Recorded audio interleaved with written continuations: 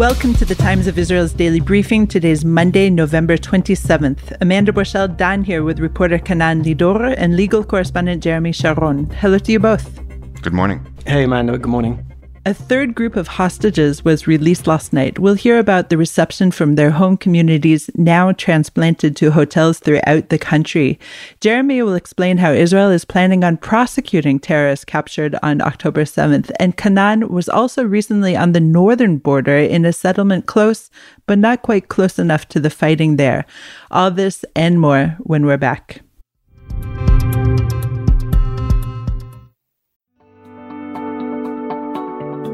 The Technion Israel Institute of Technology is where some of Israel's brightest minds ask the biggest question of all. What if? What if they could take on the world's biggest challenges? What if they could develop life-changing environmental, scientific, health, medical, and technological discoveries that will make a huge impact on Israel and the planet? But they don't just ask the question, they answer it too. They turn those ideas into reality. They make them happen. To see just some of the incredible things they've achieved, get the Technion Booklet of Wonders at ats.org/wonders. We hope it inspires you to give them your support so they can keep doing what they do best. The American Technion Society. World-changing discoveries by Israel's brightest minds, made possible by you.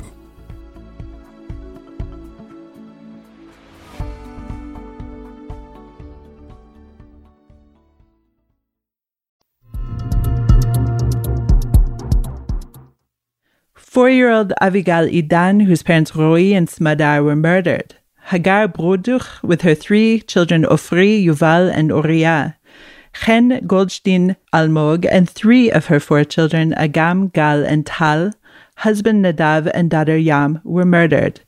Sisters Ella and Daphne Eliakim, father Dror and his partner Dikla were murdered. Elma Avraham, now in critical condition in a hospital. Aviva Siegel, but not her husband, Keith, a U.S. citizen, and Roni Krivoy, a surprise release. On day 3 of the hostage release, 9 children, 2 mothers, 2 more women, and 1 man, 3 Thai nationals were released in a separate deal. Another 11 names have been delivered to Israel as of this morning, but we have no further details to report. Kanan, you've now twice joined communities as their friends and family and neighbors have been released. Tell us about the feeling as the names are officially confirmed. In some places, like Shfaim, where Kfar Aza is staying, there are spontaneous eruptions of joy. But the places I've been, actually the response was much more conflicted, much more subtle. That's natural, considering that many of the people who are being released, as you just noted, have had people close to them murdered or are still missing. But it goes beyond that. These are people who have lived for years and decades as Hamas's neighbors. They know the cruelty of this organization, and they just hate being in this position of weakness in which they know that they're being used as pawns in the hands of Hamas. And it reached some sort of peak in that delay on Saturday night with the release of that group of hostages, where there was just this bubbling anger, but the determination to grit their teeth and go on, because they keep their mind on the goal, which is the children, the people close to them, but they hate being there like puppets on a string. And I spoke yesterday to one person, Nadav Peretz, who happens to be in normal times the growth officer of Nachal Oz, and now he's of course just taking care of the families of the people who have people missing and have lost loved ones. And he says that he keeps his mind on another long-term goal, which is he thinks Nachal Oz will double its population within the next 5 years. So he's focusing on that. I don't actually doubt that. And I know a lot of Israelis who are planning on uprooting their lives and moving towards the Gaza envelope area. But I wonder how they're feeling right now. That particular community, Nachal Oz, where you were last night, is now in Mishmar Emek. What is their setup there? What is their situation? An unusual one. It's a kibbutz within a kibbutz.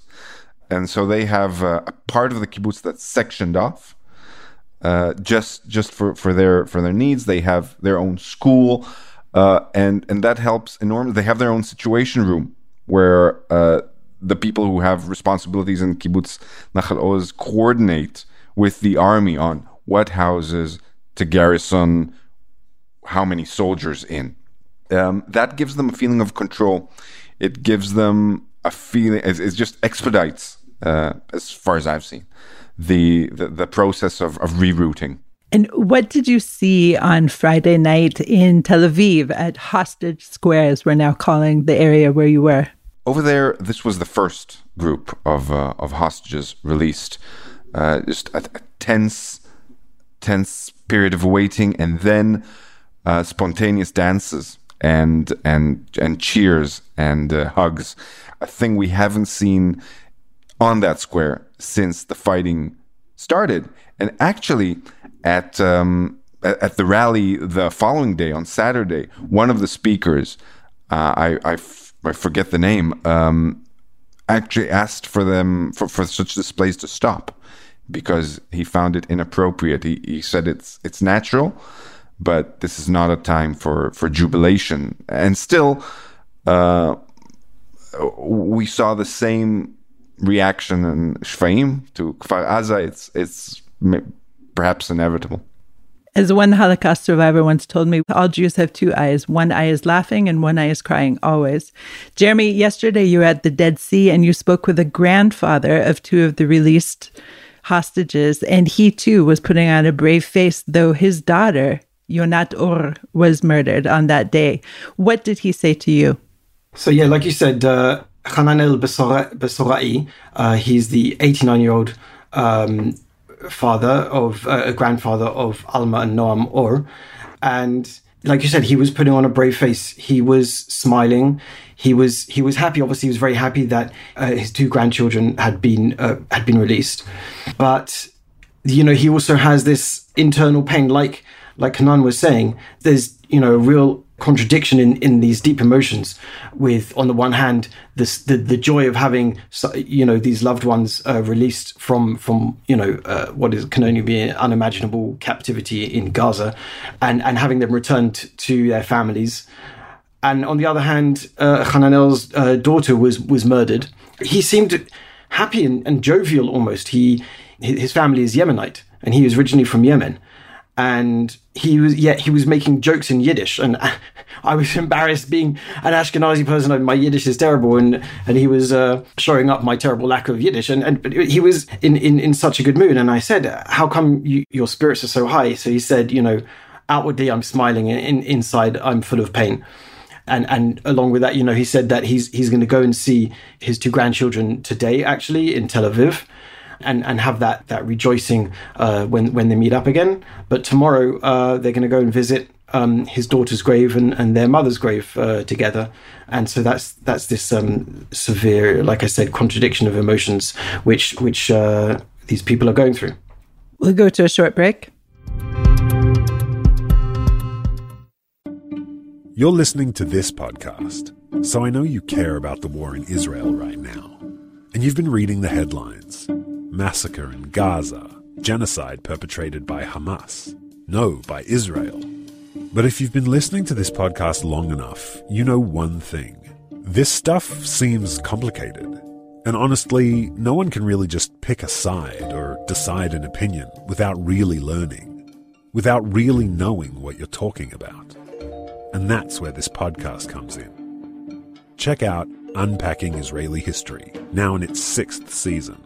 They have episodes with topics ranging from what is Hamas anyway, to whether Israel should ransom captured soldiers, and the history of Israel and its disengagement from Gaza in 2005. Unpacking Israeli history cuts through the noise and helps you understand Israel's present through understanding Israel's history. So, educate yourself.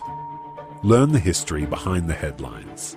Find Unpacking Israeli History wherever you listen to your podcasts.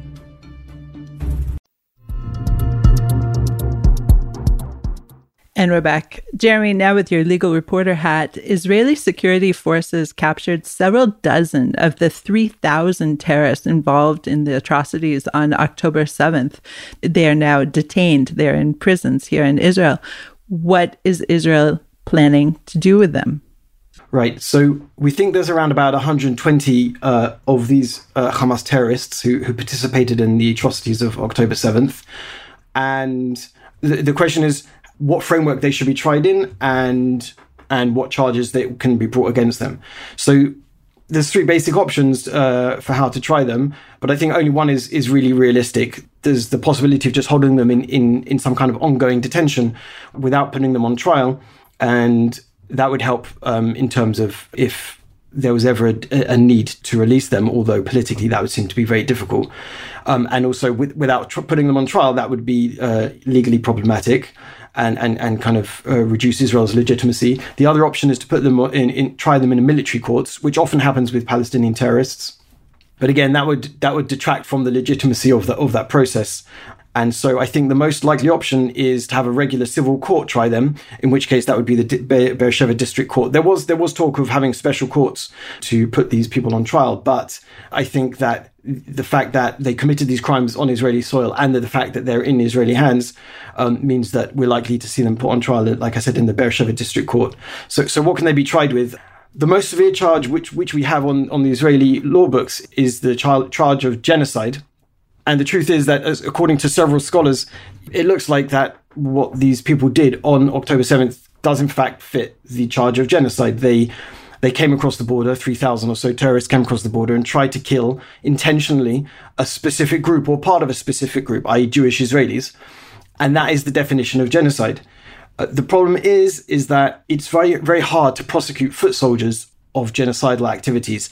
It's hard to prove that they were part of this overall overarching genocidal effort.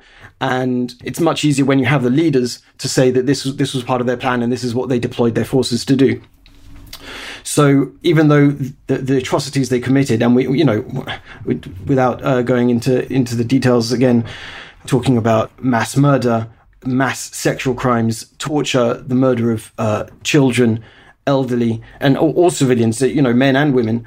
So these are really appalling atrocities, and they do fit the crime of genocide. But because of the difficulty of proving that against these foot soldiers, it's likely that we'll see slightly lesser charges against them, such as mass murder within the framework of terrorism, rape and sexual assault within the framework of terrorism. And one other charge, an important charge, is assisting the enemy in times of war. So assisting the enemy in times of war, that is a very severe crime, and that can be punished with either the death penalty or life imprisonment. And the rest of those crimes I mentioned are also punishable by life in prison or lengthy prison sentences. I think in terms of seeking the death penalty, there's a real problem with that right now because Israel still has dozens of hostages in Gaza. So if there was any attempt to give them the death penalty, that could have very serious ramifications for our hostages. And the other issue with the death penalty is that, Israel's only ever executed one person before. That was Adolf Eichmann, the Nazi war criminal. And a further problem is that the Supreme Court, if petitioned, may deem the death penalty to not be commensurate with Israel's basic law for human dignity and liberty. So I think most likely what we'll see is, as I said, these charges of mass murder and other crimes within the framework of terrorism brought against these 120 or so Hamas terrorists. And we're likely looking at life imprisonment sentences for them. But obviously, this whole process, I think, of putting them on trial, of having witnesses come and testify against them, that's going to be a way for the country to process and come to terms with this awful attack. Jeremy, thank you for that. Kanan, you were recently in Abirim, which is a village in the Western Galilee. And actually, I sent you there. I asked you to go there because my son was there and told me that there's quite the story going on with its residents. So tell us, what is the scoop? So first of all, Amanda, thanks for the welcoming party that I received. I was pulled off the bus, interrogated, questions, almost frisked, because Abirim is actually quasi a military, closed military zone. And that's because of its proximity to the border. It's about 5 kilometers to the border with Hezbollah. There is a platoon of tanks, which means several tanks, Merkava tanks, outside the village. And the village only has one exit and an entry point, which is why it's so heavily secured. No, really, I just told them you were coming and they did that special for you, Kanan. I assumed as much. And so because of this situation and because of the constant trickle of Hezbollah rockets, missiles, etc., the government on October 18 included Abirim in a list of several towns, Moshavim and kibbutzim, that it said should be evacuated. All the schools are shut. There's no Kupat Cholim, there's no clinic, there's no postal services, war zone. And yet, in several of these small locales, Abirim is one, Avadon, Granot Galil, the evacuation didn't really take place. And evacuation means it comes with certain benefits. It means that the residents can move to government-afforded housing somewhere safer. At first, there was some sort of haphazard attempt to house them in hotels with some donor money. Then they had to go back. There was a bit of a mess, people with children. Then they were offered to stay in Tel Aviv, which for children with anxiety is also very problematic because there are constant siren warnings. And so about 80 of Abirim's 300 residents are staying there for lack of a better alternative, including people with small children. I spoke to one of them, Racheli Chefer, and her daughter Shira, 4 years old, special needs, can't be moved around. Her brief 2 weeks in a hotel were a nightmare of constant hysteria, her mother said, and she had to be brought back to a place where actually our government and army say civilians have no business being in. Kanan, really chilling stuff, what you're saying. Kanan, Jeremy, thank you so much for joining me today. Thanks, Amanda. Thank you. Thanks for listening to the Times of Israel's Daily Briefing. Please check out another installment tomorrow. This episode was produced by the Podwaves. If you have questions or comments about this or other episodes, please drop us an email at podcast@timesofisrael.com. Until tomorrow, shalom.